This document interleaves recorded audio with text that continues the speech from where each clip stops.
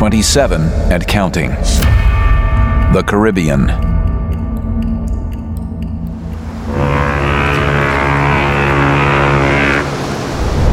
Ria Kassir. Wow! In the onboard theater of a cruising luxury liner, a deck chair lifted off the stage, carrying a nervous-looking volunteer from the audience, while the 10-year-old sandaled feet dangled over 10 feet above the boards. Inconspicuously seated in a back row, Mary Marvel joined in the applause. Since dropping in uninvited on the SS Lamaris, she'd learned a thing or three about cruise ships. 1, it was a cinch to sneak aboard when you could fly. 2, on a boat full of tourists living out of their suitcases, almost anything passed as evening wear, even her slinky new costume. 3, they sometimes booked top talent for their passengers' entertainment.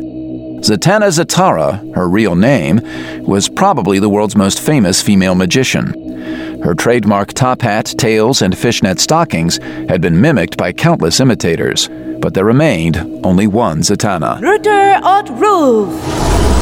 Wow! The chair touched down upon the stage, and the pint-sized volunteer wasted no time hopping off the seat. Thanks for your help, Tommy. What do you say, folks? Let's give our brave volunteer a hand. Probably only Mary knew that Zatanna's magic was no mere trickery.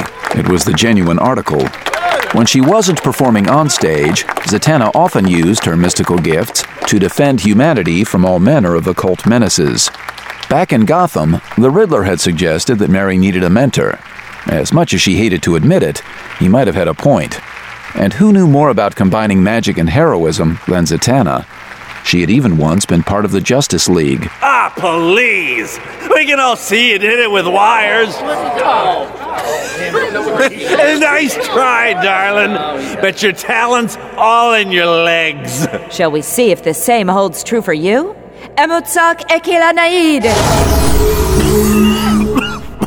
What?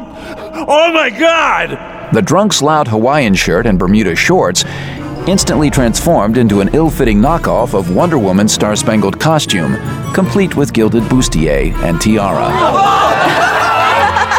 That's showing him, Z!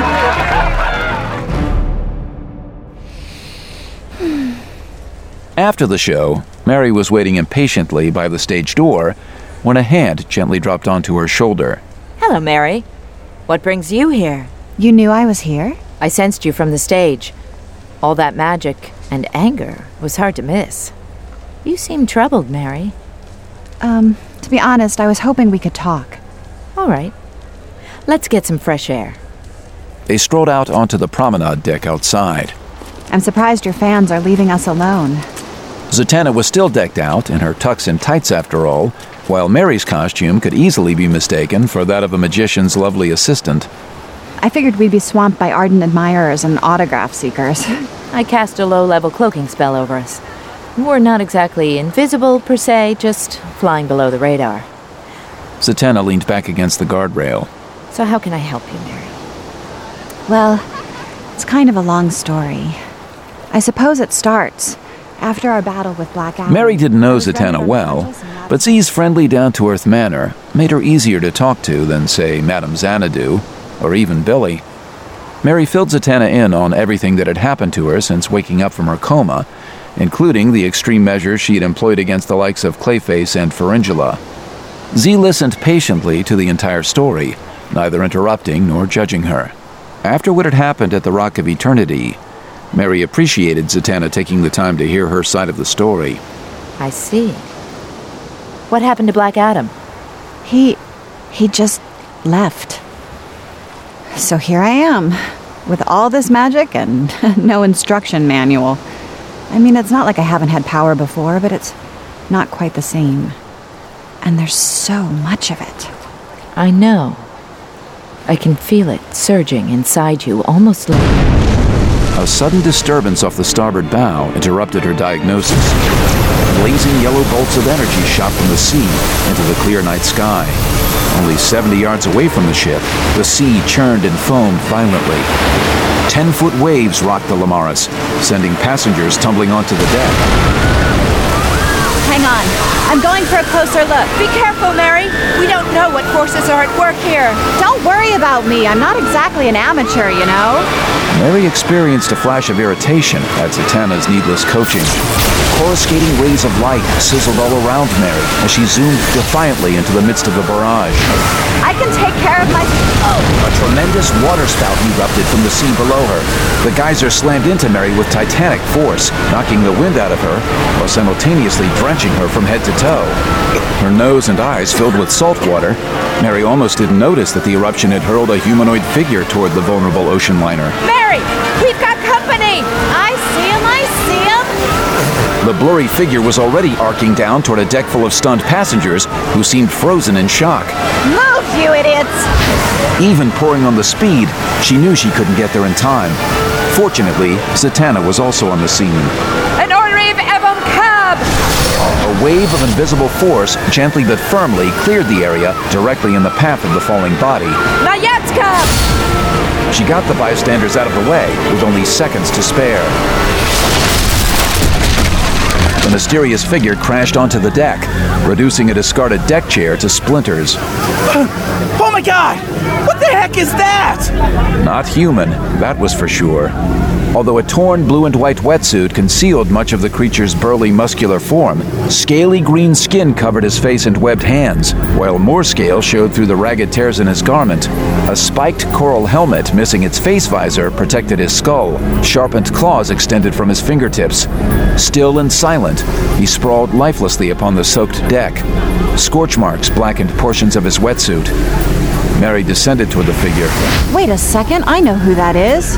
The wisdom of Zehuti, the ancient Egyptian god of learning, informed her that the collapsed merman was none other than Slig, an evil new god from Apocalypse. He was the commander of the Deep Six, a strike force of water-breathing warriors that had invaded Earth's oceans on more than one occasion. The last that she'd heard, they'd given Aquaman a hard time during the Infinite Crisis. What's he doing here? And where's the rest of the six? Watch out, Mary! Water dripped from Zatanna's long black hair. He could be dead? Dangerous. Slig's eyes snapped open, revealing slitted red orbs. Death! He scrambled to his feet, looking just as panic-stricken as the freaked-out vacationers. His open jaws revealed shark-like pointed teeth. Death comes for me! I must escape his wrath! Go, Jafar, Kurin, all my Deep Six brothers, dead by his hand! Whose hand? Spill it, fish boy! What are you babbling about? Ignoring Mary, he slid across the wet deck with unexpected speed. Webbed fingers closed around the ankle of an unlucky tourist, who instantly underwent a startling metamorphosis. Gills formed along the poor guy's throat. Fins sprouted from his arms and legs. Scales spread across his skin. His Hawaiian shirt and Bermuda shorts were torn to shreds by the violent transformation. Ah! Worthless dry skins! Slig charged into a dense clump of passengers. As he grabbed onto them one after another, arms and legs turned into tentacles. Bony shells covered flailing bodies. Mortal men and women evolved into hybrid sharks, barracudas, eels, cephalopods, and crustaceans. You shall be reborn as beasts of the sea, the better to mask my escape! Mary shook herself out of her shocked stupor. Hey, sea monkey, knock it off! Mary dived at the berserk sea god, seizing his helmet with both hands. Her anger exploded in a flash of eldritch lightning that went off right in his face. Foul creature! What have you done to me?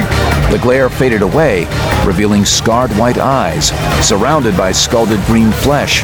Greasy yellow tears leaked from the smoking sockets. I'm blinded! Stop being such a crybaby! Mary struggled to hold on to her slippery foe, who thrashed wildly within her grasp.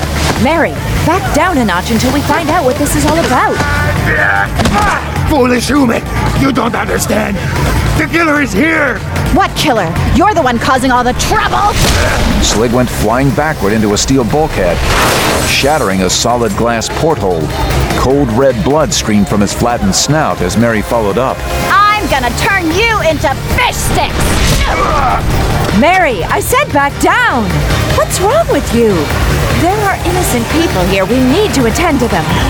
Zatanna pointed at the mass of transformed humans moving toward them, apparently compelled to defend Slig. By now, the promenade deck resembled some sort of bizarre aquatic freak show as mutated monstrosities flopped and slithered towards Zatanna. Okay, now that's disgusting. No matter what happened to them, they're still innocent people, Mary. We have to help them without hurting them. Geez, see, I'm not a moron. I saw it happen. Just make with the magic. Zatanna raised her hands and gestured dramatically. Trevor, Namum Roth!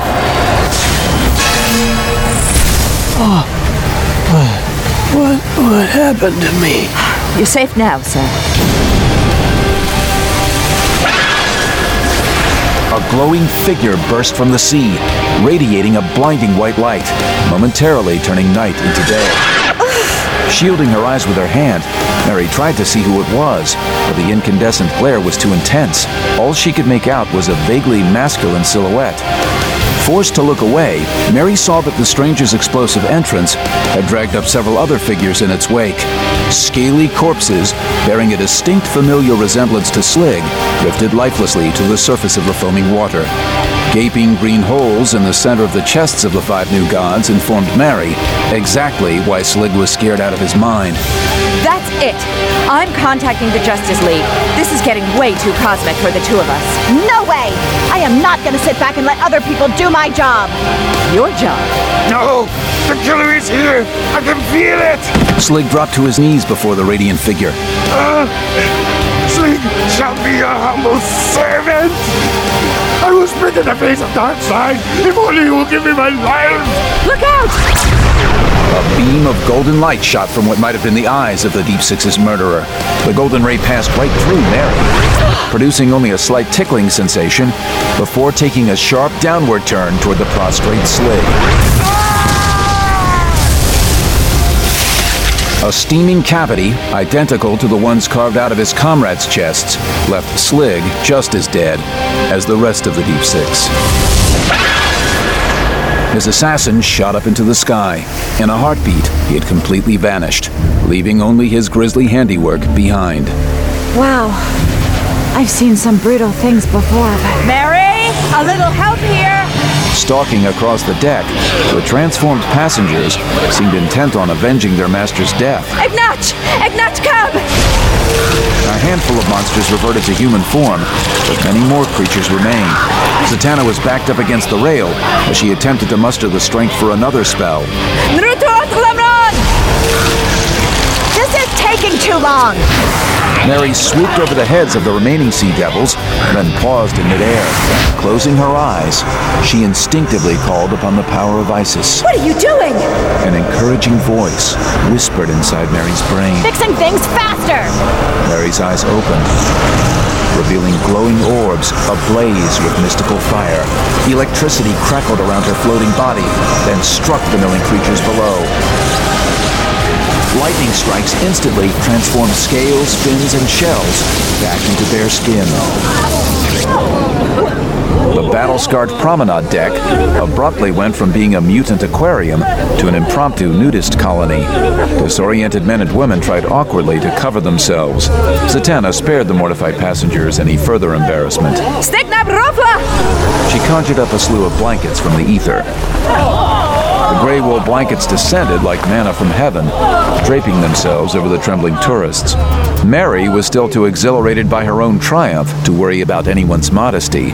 Zatanna regarded Mary with new eyes. I didn't realize you had that kind of power. Let's just be happy that we averted what could have been a major maritime disaster. I suppose. Mary, I'm concerned about you. Me? Whatever for? I feel terrific.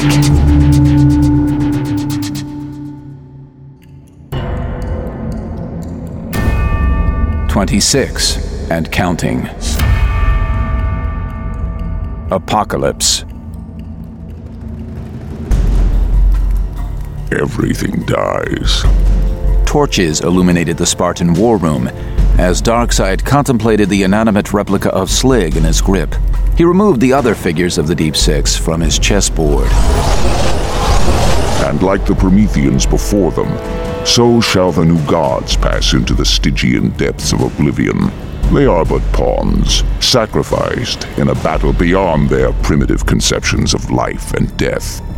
At the end of an age where time, space, and reality will bow before me, only Darkseid shall rise to wield universal power and decide who lives and dies in the new multiversal dynasty. He crushed the figure in his fist, and painted green powder rained down onto the chessboard. Random flecks settled onto the adjacent figures of Mary Marvel and Zatanna. And the game continues.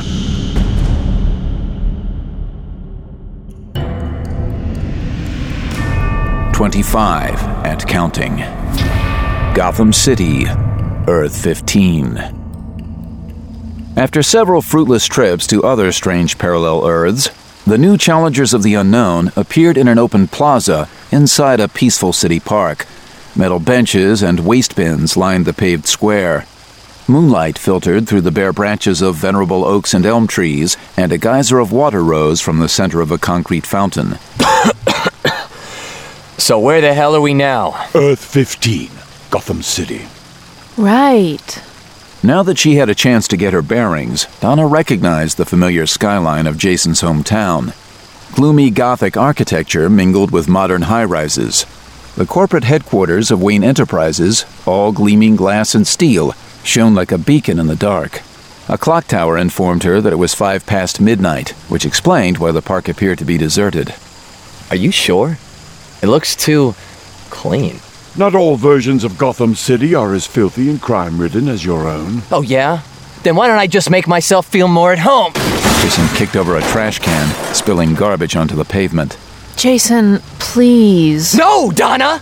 I'm getting sick and tired of this wild goose chase. Jason wheeled about to get into the monitor's face. You're a monitor. Your people are supposed to see all and know all, and you can't even find one guy? It is more complicated than you realize, human. Each monitor is responsible for only one of the 52 universes, and it is forbidden for us to interfere outside our own jurisdiction.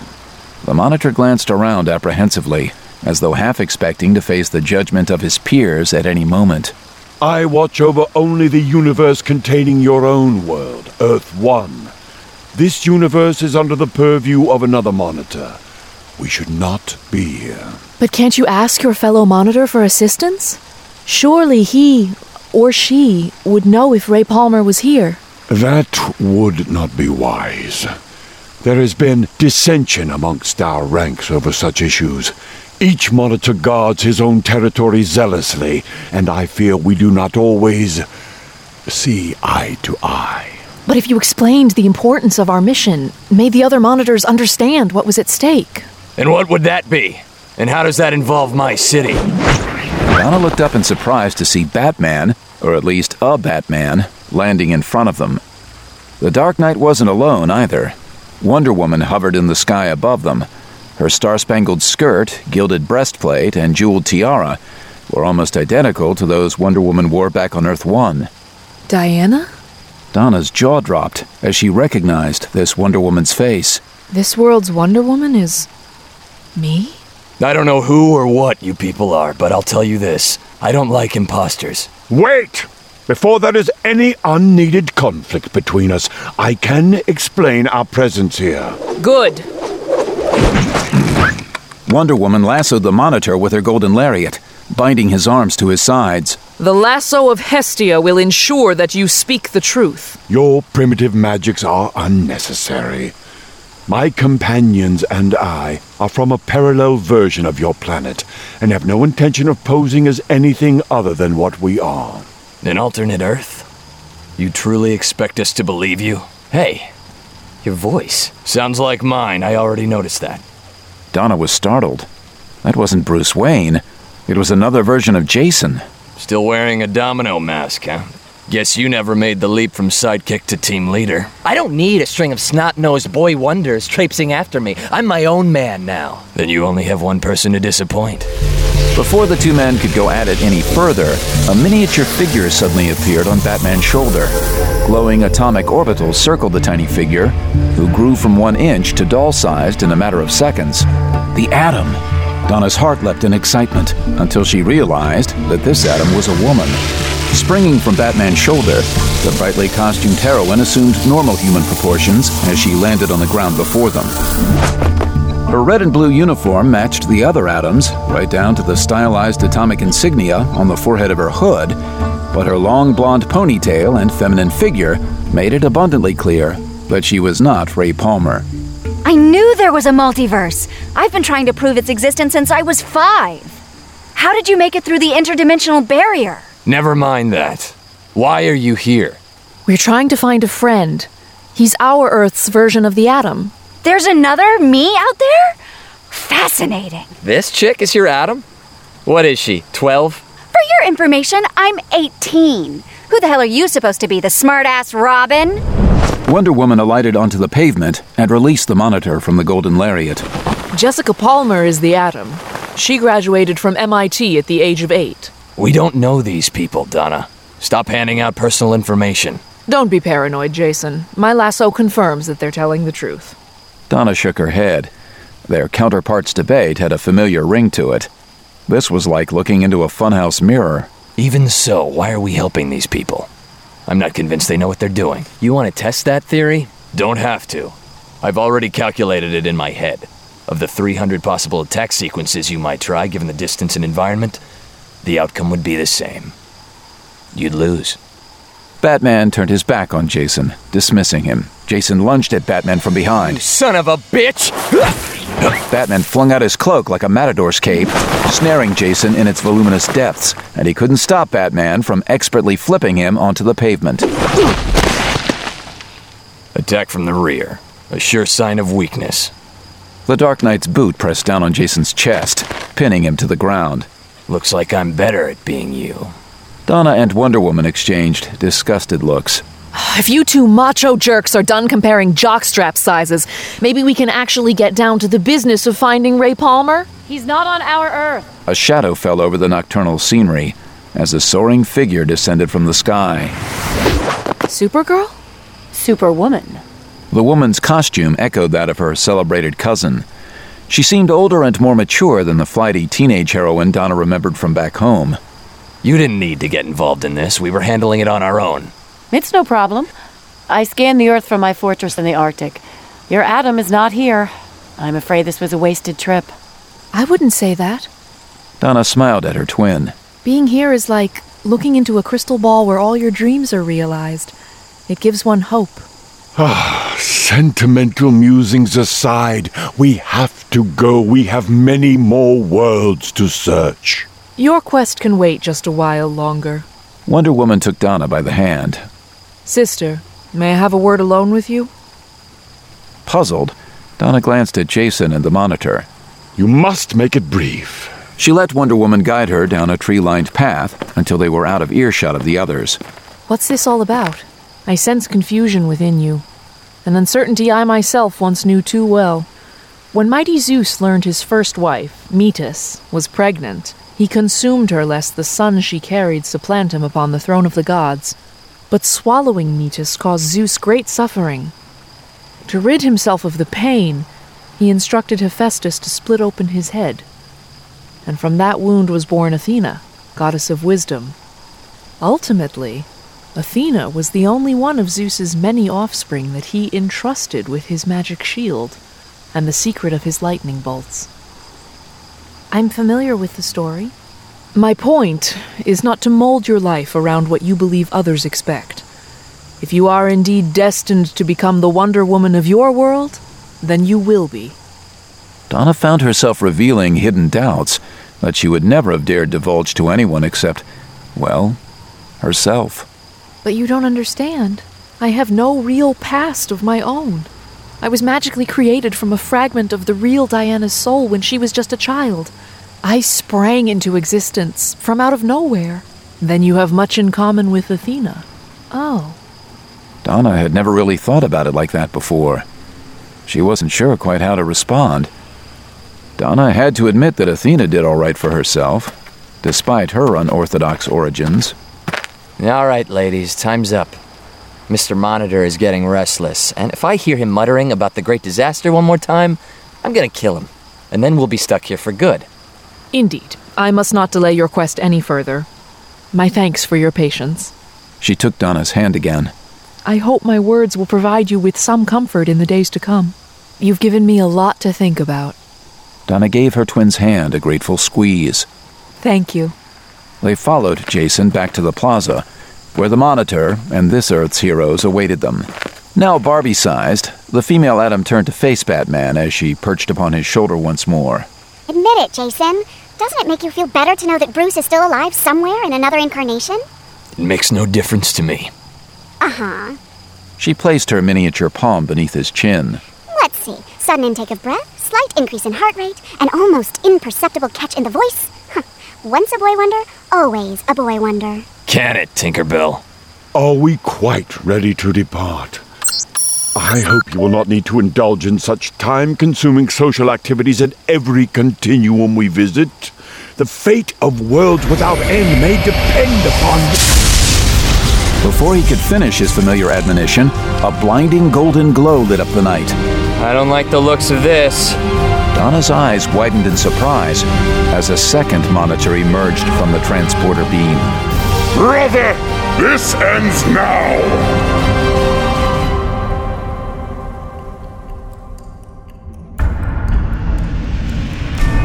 24 and counting. Metropolis.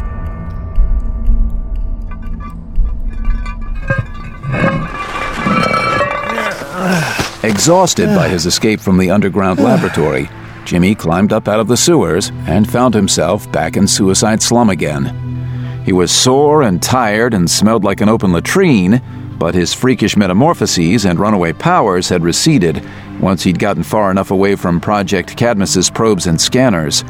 He was just plain old Jimmy Olsen again, if only for the moment. That was good enough for him. Right now, I just want to get back to my apartment and take the world's longest shower. I only hope I didn't wreck that lab too much before I slipped down the drain. Maybe I should write Dr. Serling an apology later on, once I'm feeling a little less disgusting. However, before he could go home and clean up, he needed to find something to wear. Rummaging through a dumpster behind the neighborhood mission, he found a faded green t-shirt and a grimy pair of jeans. The clothes were a few sizes too big and weren't likely to land him on Metropolis's best-dressed list. Well, they'll have to do. The last thing I need is to get picked up for indecent exposure. He felt uncomfortably vulnerable without his signal watch, which he'd left behind at Cadmus, but he could always ask Superman for a spare the next time he saw him. He wriggled into the t-shirt and was just pulling on the jeans when abruptly, an ominous shadow fell over him. There you are! I have found you at last! Oh, man. What now? An insectoid figure swooped down from the sky. 3 pairs of scaly white wings flared out behind her. An ovoid helmet and body armor, made of a glossy chitinous material, protected the intruder but failed to disguise her feminine curves. Twin antennae sprouted from small openings in her crimson helmet. Her hard white exoskeleton concealed whatever softness might lie beneath the armor. Polished opals adorned her boots, belt, and gauntlets, and amber lenses in her faceplate hid her eyes. What? With one leg in, one leg out of his jeans, Jimmy stumbled backward and turned to flee. Gloved fingers grabbed onto his collar with surprising strength. Whoa! Holding on to Jimmy with just one hand, the female insectoid soared upward into the clear blue sky, rapidly leaving the squalid alley behind. Jimmy held on to the loose jeans tightly as he dangled helplessly above the city. Within seconds, he was hundreds of feet in the air. Do not resist, Earthbug. Don't make me hurt you, lady! None of his oddball powers had kicked in, though. Did that mean he wasn't in serious danger yet? Highly unlikely, not to mention unnecessary. I merely wish to have words with you, away from any lurking shadows. Years of being carried aloft by Superman had largely inured Jimmy to such heights, yet the stranger's precarious hold on his collar left him praying that she didn't have butterfingers. Who are you anyway? Call me Forager, for it is my sacred duty to seek out answers and bring home the truth. Forager? Jimmy had once known another being by that name, a humanoid insect from New Genesis, home of the new gods. His people, the Bugs, dwelt in vast colonies beneath the surface of the planet, far below the floating palaces of the new gods, who largely regarded the humble bugs with disdain. Despite his lowly status, however, the original Forager had often fought beside Superman and the new gods in order to defend his people from Darkseid's insidious schemes. According to Superman, he had died saving the cosmos a few years ago. So who was this new Forager? Did she also hail from New Genesis? Obviously, she wasn't the same bug returned to life. The first Forager had been male, while, judging from her shapely thorax, his replacement was clearly female. Flying swiftly through the sky, she carried Jimmy downtown toward the Daily Planet building. Forager dropped him lightly onto the roof of the building. Whatever happened next, at least Jimmy was back where he belonged. Chances were that Clark, Lois, and Perry were only a few stories below. Unless they were out on assignment, of course. He wished again that he'd hung on to his signal watch. I know the question that burns in your mind right now. You do? Although tempted to bolt for the stairs, the fact that his powers hadn't manifested yet suggested that the stranger meant him no harm. Of course. Her wings folded in behind her. In a city of millions, why did I single you out? Actually, I'm mostly wondering if I can finish putting my pants on now. I require your help, Jimmy Olsen. You know me? Obviously. The new gods are being hunted by an unknown assassin. Yeah, I'm sort of working that story. Forager had to be from New Genesis, he figured, if she was investigating the murders of Sleaze and Lightray. Anyone new bite the dust? Barda of Apocalypse. Big Barda's dead? Although raised on hellish Apocalypse, the statuesque warrior woman known as Barda had rebelled against Darkseid and forged a new life as a superheroine here on Earth, fighting alongside her husband, Mr. Miracle. Jimmy couldn't imagine how devastated Scott Free must be right now. Oh, no. That's awful. Far worse is the crux of the problem. Bad enough that their bodies are slain, but the souls of the murdered gods are lost. Could they have been spirited away by the assassin? Are they being held hostage even now, denied their rightful place beyond the source wall? Jimmy suddenly remembered the holographic wall that had materialized while he was being examined at Cadmus earlier, as well as the gaping holes in the chests of Lightray and Sleaze. Had Barda's heart been missing as well? All these mysteries were connected somehow, he realized, but just as the Joker had taunted him, he still couldn't see the big picture yet. Maybe Forager held the missing pieces of the puzzle. Jimmy Olsen, you have had more contact with the new gods than any other Earthbug. Furthermore, you have been present at the deaths of 2 of the victims. I humbly request that you join my search for the missing souls. It may be the single most important quest our worlds will ever know. I kinda got a lot of my own stuff going these days. This is more important than the needs of any single being. Whoever stole these souls is now in possession of a power the likes of which could destroy all of reality and bring about the creation of the 5th world. Jimmy was aware that the mythology of New Genesis held that the birth of the new gods had heralded the dawn of the 4th world, although he'd always been a little fuzzy on what exactly the previous 3 worlds had been. Oh man, you mean the end of the world. An impending cosmic crisis was way more than he had bargained for. At the moment, he was tired and filthy and wanted nothing so much as to go home and veg out for a while. Let the Justice League or the Teen Titans assist Forager on her quest. He just wanted the universe to leave him alone for a few hours. Was that too much to ask? On the other hand, hadn't he just told Serling Roquette that he was tired of only being Superman's sidekick? That he craved some grand destiny of his own? Well, here it was. Okay, Forager. I'm in. Excellent! But could we maybe swing by my apartment first? For a quick shower, change of clothes, and a snack? I haven't eaten anything since breakfast. There's no time to waste. She pressed one of the translucent gemstones on her gauntlet, resulting in the appearance of a circular portal through time and space. A brilliant white light issued from the shimmering vortex, which hovered in the air before Jimmy, who immediately recognized it as a boom tube, a means of interstellar transport used exclusively by the new gods and their allies. Advanced alien circuitry far beyond mortal comprehension lined the inner walls of the tube, which seemed to stretch endlessly toward some unknown destination elsewhere in the cosmos. Via boom tubes, even distant New Genesis and Apocalypse could be reached in a matter of seconds. Wait a minute! You haven't even told me where we're going yet! Placing a palm against his back, Forager shoved him through the portal into the intense white light, then dived in after him. The portal blinked out of existence. What was that? Attracted by the noise, Lois Lane came charging up onto the roof. Hello? Is anyone there? But the roof was empty. Outside Gotham City. Ekatsu Imo. Zatanna's magical incantation instantly transported her and Mary from the deck of the Lamaris to the front yard of a creepy Gothic mansion hidden away in the woods. Spiked turrets rose from the looming stone walls. Bat-winged gargoyles perched upon the battlements. Majestic columns and gabled arches adorned its brooding facade. Gray slate shingles seemed to swallow up the moonlight. A winding stairway, guarded by 2 stone griffins, led up to the imposing front entrance. Welcome to Shadowcrest. With the cruise ship's tour cut short by Slig's attack, Zatanna had graciously offered to tutor Mary in the privacy of the magician's home. The bat signal, shining in the distance, revealed that the woods were somewhere outside Gotham. I'm confused. I thought you lived in San Francisco. I do, most of the time.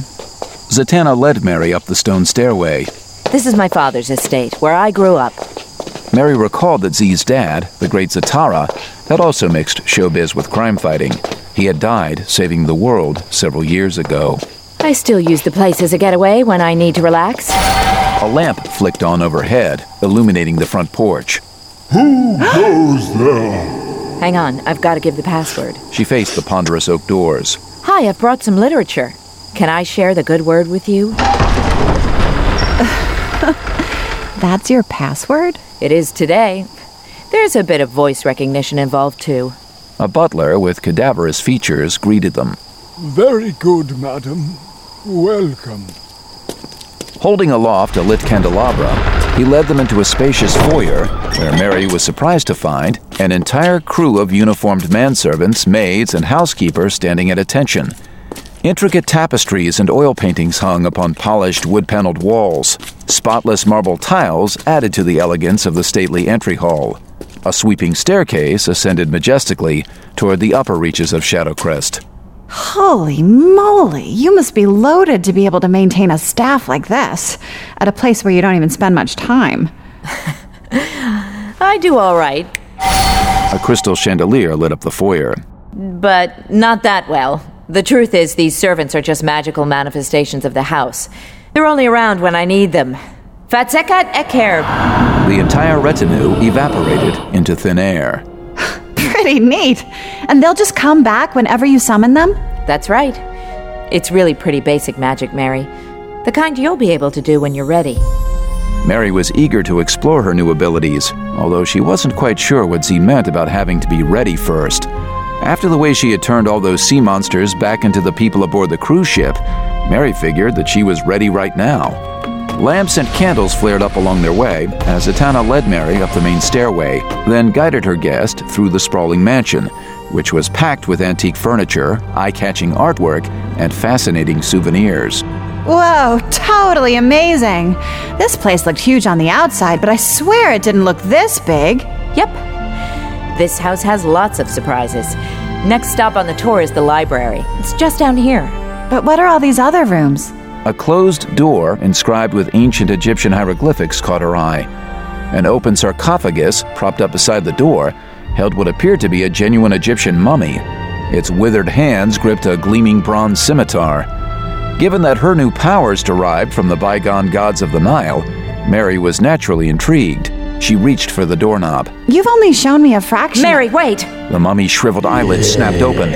He swung the scimitar between the door and Mary, the blade missing her by inches, driving her back. Maya Ashura Maksha! Thanks, Hassan. It's all right. Devima. The mummy settled back into his sarcophagus. Zatanna took Mary by the elbow, and gently escorted her away from the door in question. You're not ready for some rooms yet, Mary. Okay. Mary looked back over her shoulder at the Egyptian door and its undead guardian. She couldn't help wondering what exactly Zatanna was hiding behind those hieroglyphics, and why she wasn't willing to share that secret. What else was she keeping from Mary? Why did she keep insisting that Mary wasn't ready? As I was saying, the library. A pair of double doors opened by themselves, admitting the two women into an astonishingly large private library. Packed bookcases, several feet taller than either Mary or Zatanna, lined the walls. A spiral staircase led up to a mezzanine. Candles ignited in the chandeliers overhead. It took Mary a moment to realize that the chandeliers were actually floating in the air, unsupported by any chains or hooks. A fireplace came to life in one corner, casting a rosy glow on a nearby suit of armor. Wow. Mary felt as though she had accidentally stumbled into Hogwarts. Wandering over to the nearest bookcase, she scanned the spines of various leather-bound grimoires, demonologies, memoirs, bestiaries, and other esoteric volumes. The Book of Fate, the Arion Chronicles, Chaos and Order, the Morpheus Prophecies, the Journals of Lady Joanna Constantine. Some of these books look like they're centuries old. I don't even recognize a few of these languages. That's because they're not human languages. And most of these books go back a lot farther than hundreds of years. My family has been collecting them for a long time. Mary remembered hearing somewhere that Z was supposedly descended from Leonardo da Vinci, as well as from a secretive race of sorcerers known as the Homo Magi. You could say this is my bat cave. I study here, brainstorm here, practice here. A glass display case attracted Mary's attention. An oval mirror in a filigreed frame hung above it. Charms, crystals, amulets, orbs, rings, scarabs, fetishes, wands, and other talismans rested beneath a clear pane of glass atop a sheet of black velvet. Look at all these! There's enough magical energy in that case alone to do pretty much anything you can imagine. Mary could believe it. She felt the talisman's sorcerous potential calling out to her, even through the thick glass sheet. Oh, it must be so wonderful to have so much power at your command. Just wonderful. It's also a big responsibility. Here. Zatanna dropped an armload of dusty tomes onto a waiting desk. These should get you started. We'll start with the basics, then work our way up to more challenging material. Mary hesitated, unable to tear herself away from the case. It was hard to get enthused about poring through piles of moldy old books when all these delectable toys were right at her fingertips, just waiting to be played with. Oh, can't we test drive some of these? In time. But only after you've mastered the fundamentals. Handing you such talismans now would be like giving a loaded gun to a child. Hey, I am not a child. If you think these stupid books are so great, you read them. Lightning leapt from Mary's fingertips, zapping the stacked volumes, which abruptly took flight. Flapping their covers, the airborne books swarmed Zatanna like pigeons descending on breadcrumbs. Skupatskanov! The now disenchanted tomes rained down onto the floor, but Mary had already found something better to do. Her fist smashed through the glass protecting Zatanna's trophies. Blue flames flashed momentarily as her innate magical strength overcame whatever protective wards that Zatanna had placed over the display case. Her eager fingers closed around a particularly tempting prize, a crystal-studded Atlantean scepter that positively reeked of magic. An ecstatic rush of energy thrilled her senses. Her skin tingled all over. Her hair stood up on end. Oh, no wonder you wanted to keep this for yourself. So much power. Mary, no! You can't cut loose like that in here. It's like tossing a match into a tinderbox. The power of the scepter, joined to Mary's own gods-given might, intoxicated her. She raised the wand high above her head, glorying in the rapturous sensation. I came to you for help, Zatanna. I thought you were on my side. Why would you keep these things from me? Zatanna was jealous of what Mary could become. That was the only explanation that made sense. That's enough! Rekpex imok otem! An unseen force snatched the wand from Mary's hand. Hey! The precious talisman and all its irresistible magic returned to Zatanna. Mary felt as though she'd been dashed with a bucket of cold water. Lightning flashed in her eyes. You shouldn't have done that. You know, I thought that you might be some sort of sorceress savant, but it turns out you're just a brat, and you're about to get spanked. You give that back! It belongs to me now! Sigam Rerab Ketorpum! A hastily erected bubble of pale blue energy shielded Zatanna from Mary's initial attack.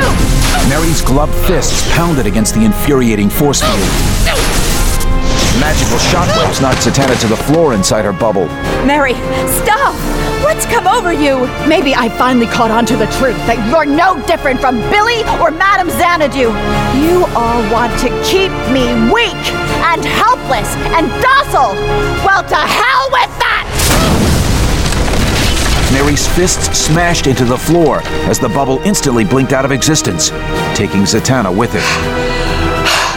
For a moment, Mary thought her opponent had retreated from the fight entirely. Then she heard Zatanna reappear several feet behind her.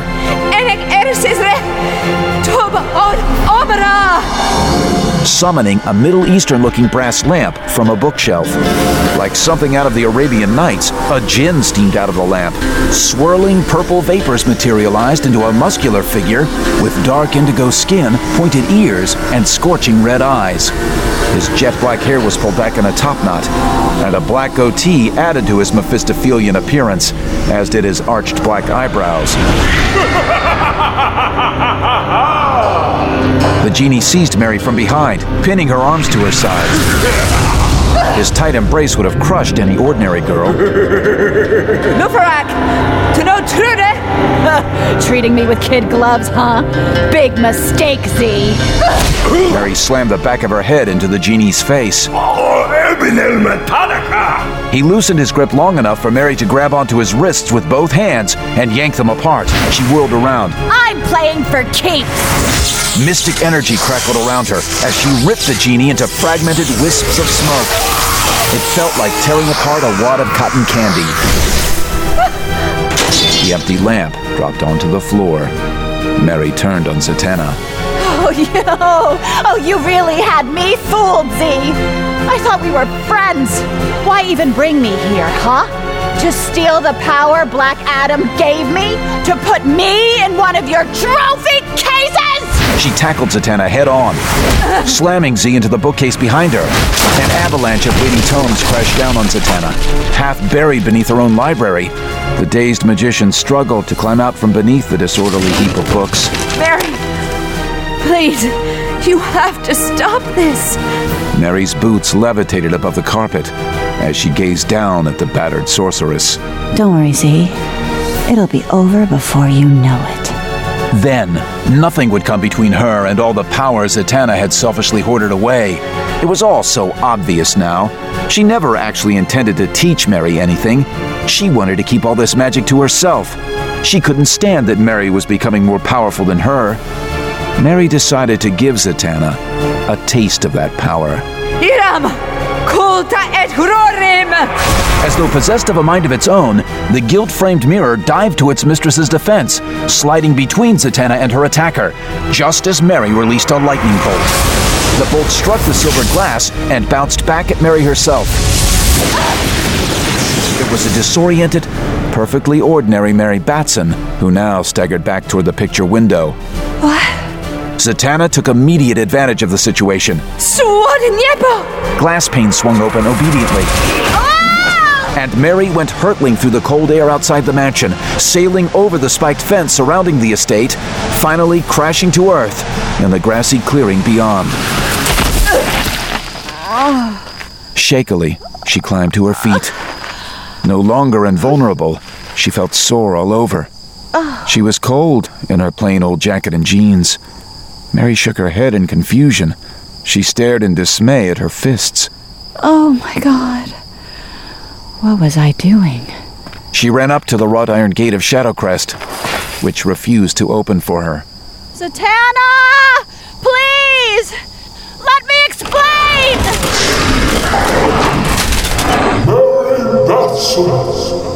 The iron bars of the gate had twisted themselves into a rough approximation of a mouth. For violation of basic etiquette and decorum, and for acting in a generally nasty, evil manner, you are hereby banished Shadowcrest henceforth.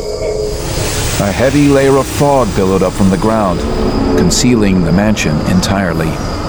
Do not attempt to find this place, as it shall remain hidden from you forevermore.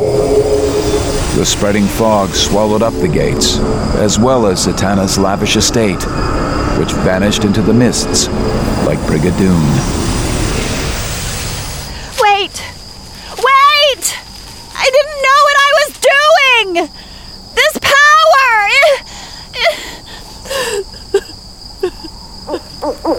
Please, Zatanna. I need your help. Just, please give me a second chance. Perhaps you're asking the wrong person. It took Mary a second to realize that the voice was not her own. Shazam! Who said that? The one you're searching for. Right. Someone else out to take what's mine. Oh, I'm more like you than anyone. Follow my voice, and you'll see what I mean. This better not be another trick. Mary launched herself into the air. If nothing else, she wanted to find out just who had the nerve to invade her thoughts this way. Trust me, Mary. You won't be disappointed.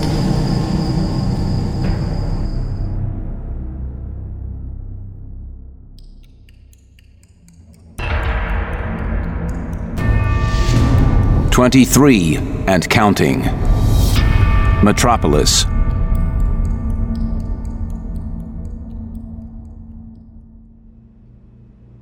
Wait a sec.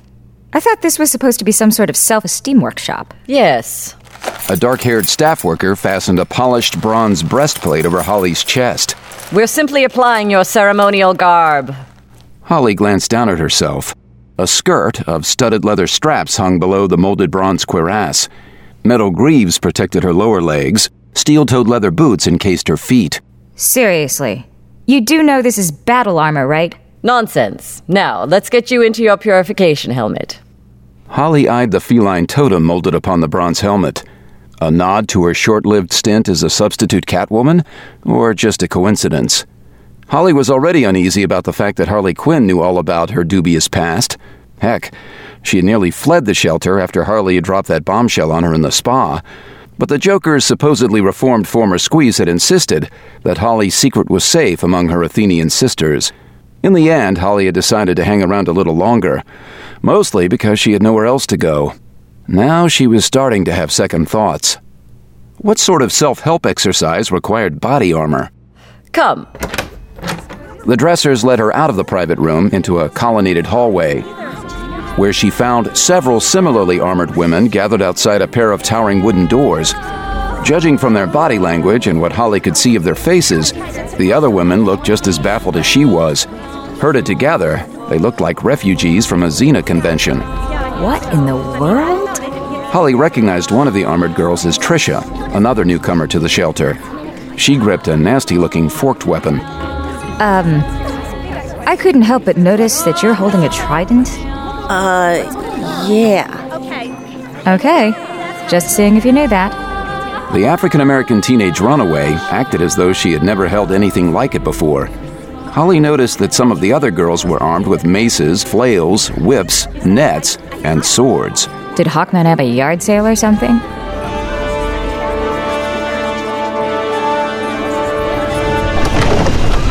The ponderous oaken door swung open. Holly hesitated upon the threshold, getting a bad feeling about this. She had never explored this part of the shelter, so she had no idea what lay ahead. Where have I seen this before? Was it in a movie? I'm pretty sure it was in a movie. Sure enough, the doorway led to an impressive recreation of an ancient Roman Colosseum, complete with a sawdust floor and high stone walls. A domed sunroof offered a tantalizing view of a clear blue sky. Visions of Russell Crowe fighting for his life flashed through Holly's mind. Oh yeah, I hated that movie. My glorious sisters, welcome to your future. Holly looked up to see Athena herself presiding over the occasion from a balcony overlooking the floor of the arena. An honor guard of spear-wielding Amazons flanked her. A velvet banner bearing the image of a Gorgon's bleeding head hung below the balcony. Writhing serpents were embroidered along the fringes of the bunting. During her stay at the shelter, Holly had learned that these symbols had long been associated with the mythological Athena, who was the goddess of warfare as well as wisdom. According to the legends, it was Athena who had taught Perseus how to slay Medusa. Holly still hadn't decided if the woman above was the actual goddess or just a charismatic namesake like Maxie Zeus, a deranged Gotham gang lord who claimed to be the genuine king of the gods. She certainly looked like a goddess. Each of you has endured hardships. You have been overlooked, forgotten, trampled upon. Today, you will free yourselves from your pasts, eradicate your insecurities, and purify your souls. Unleash your fury, my sisters, and become warriors! Are you kidding me? These are runaway girls, not Spartans. Belying her words, Trisha suddenly turned on Holly. Hours of training in hand-to-hand combat came to Holly's rescue as she deftly ducked under the lethal overhand thrust. Momentum carried Trisha past and over her, and she landed hard in the sawdust. Holly quickly checked and saw that the girl was unconscious, then looked around to see that Trisha hadn't been the only woman to respond to Athena's stirring oratory. Holly found herself smack in the middle of an all-out free-for-all. Studded maces dented helmets, armored bodies slammed against each other. Holly didn't want to hurt anyone, but with a melee raging all around her, she had no choice but to fight back in self-defense. Battling figures hemmed her in on all sides. A wild-eyed gladiator swung a mace at her head, but Holly rolled beneath the blow, then jumped back up onto her feet just in time to see another woman jabbing a sword in her direction. Two more fighters grappling in front of her blocked Holly's escape, so she grabbed onto their shoulders and used them for leverage as she swung around to kick the overeager swordswoman in the gut. The blade flew from the woman's hands as she tumbled backward onto the sawdust, nearly getting trampled by the brawling women nearby. She scrambled desperately after her sword, only to get kicked in the ribs by another girl. Holly's eyes lit up as she spied a leather bullwhip, Catwoman's weapon of choice, in the hands of a young Hispanic woman a few feet away. The girl flicked the whip ineptly, obviously having no idea how to use it. It was embarrassing to watch.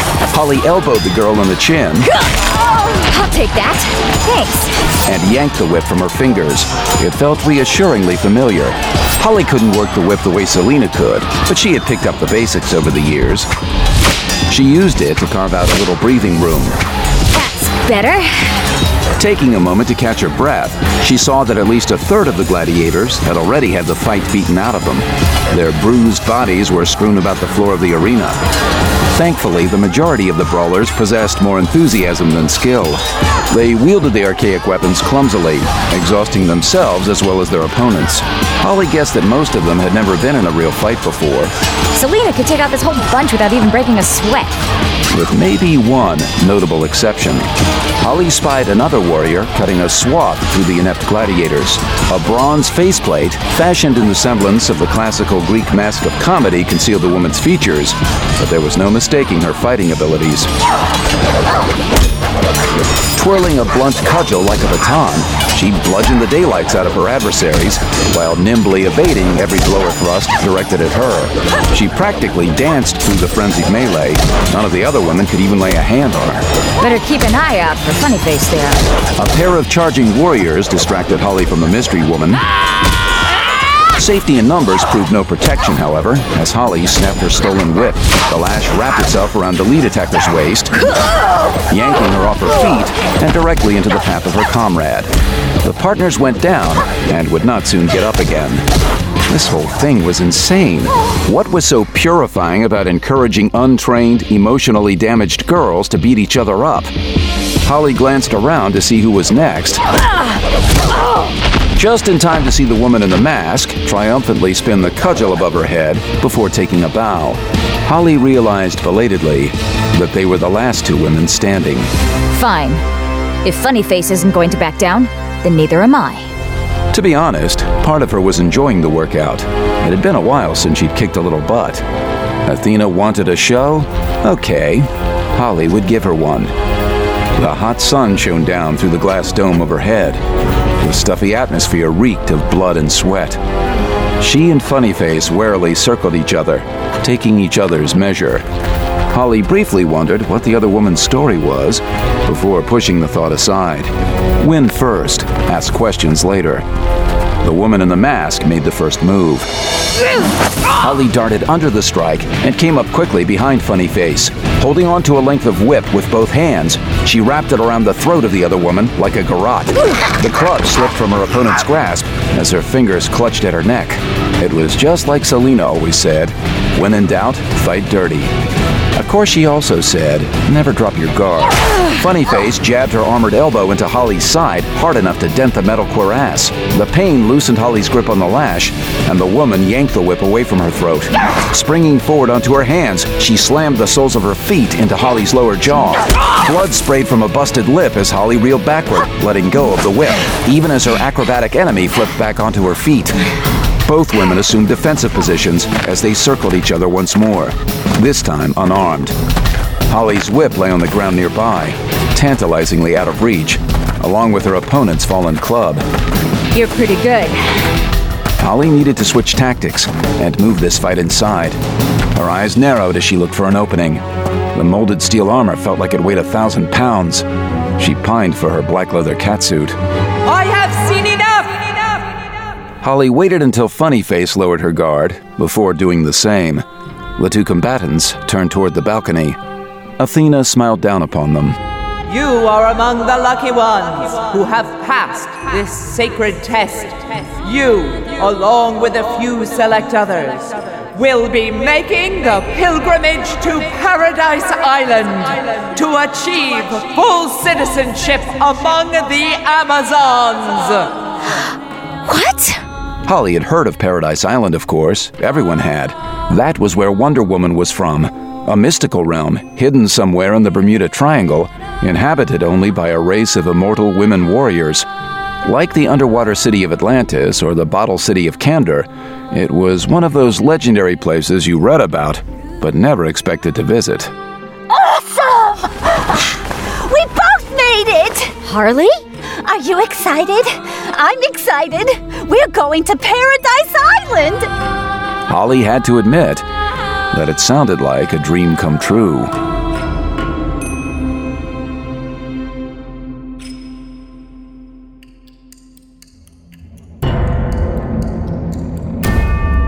"22 and counting.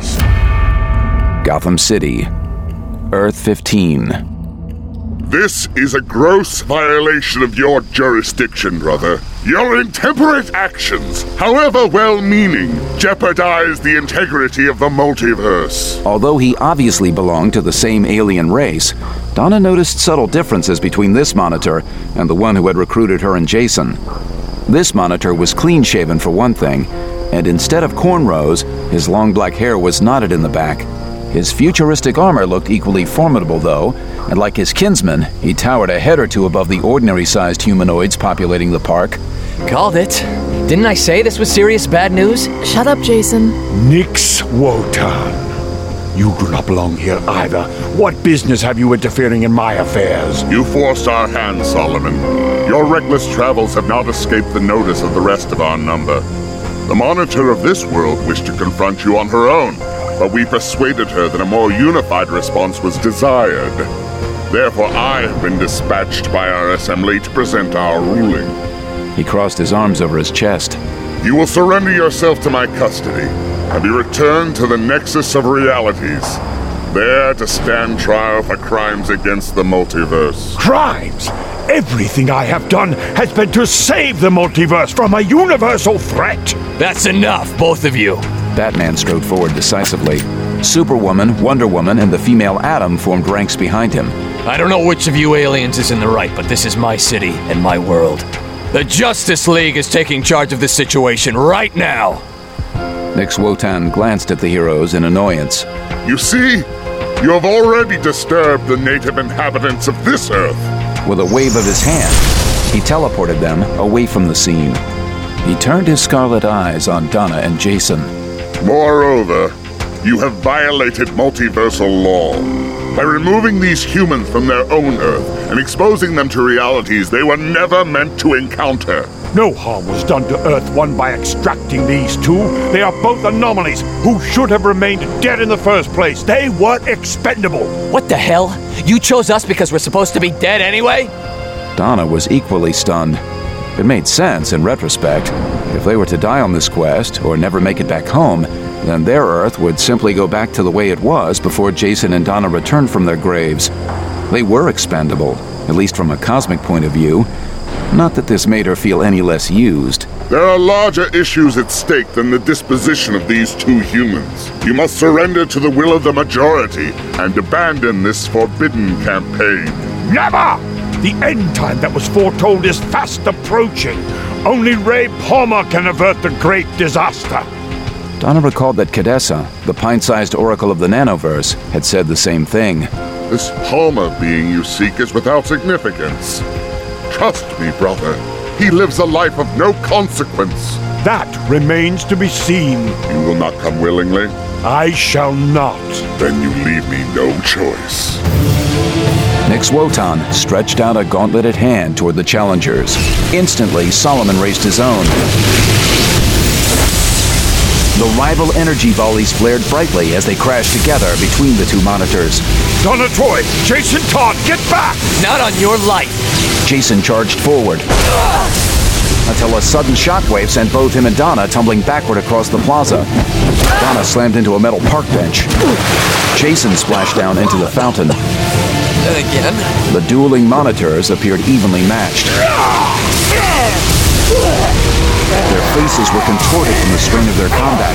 The glare was so bright that Donna could barely tell them apart. This is futile! Wherever you flee, we will find you! Give up this madness! What of you? Would you kill me to preserve your precious rules? You cannot defy our sacred code with impunity! We must act as one! Then we are brothers no more! Dogma has blinded you all to the battle we face! Solomon raised his palms once more. His gauntlets still seemed to have plenty of juice in them. This could go on all night, Donna realized. Launching herself into the fray, she struck Wotan like a missile. Her fists slammed into his chest, knocking him off his feet. He fired back at her with energy blasts. But she deflected the bursts with her Amazonian bracelets. Enough, Solomon! Aren't you the one who is always going on about wasting time in pointless battles? This is not your fight, Donna Troy! One for all and all for one, Solomon. This is our quest, too. Right. Count us in. Still dripping from his splashdown in the fountain, Jason drew a Glock from beneath his leather jacket. The bullets bounced off Nix Wotan's personal force field. Pathetic. He lumbered to his feet and took aim. And hopeless. Jason! Donna zoomed toward this monitor's target, shoving Jason barely out of harm's way. The blast struck the Revolutionary War statue behind him. Pulverized stone rained down on Donna as she shielded Jason with her body. Thanks, babe. I didn't know you cared. Don't get any ideas. Solomon took advantage of the distraction created by Jason to nail Wotan with a powerful blast of his own. The other monitor slammed into the trunk of a sturdy oak, cracking it in two. The tree crashed down on top of him, momentarily trapping him beneath its weight.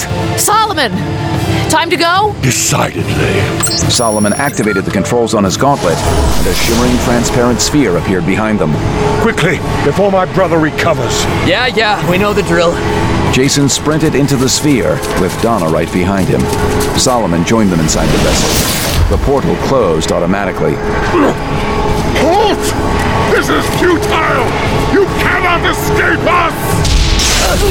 Nix Wotan's energy blast jolted the sphere, throwing its passengers off balance, but the desperate monitor was too late. Outside the glowing walls of the globe, Earth 15 shimmered and faded like a mirage. Here we go again. Donna brushed the powdered stone from her star-flecked black leotard. Yeah, but to where?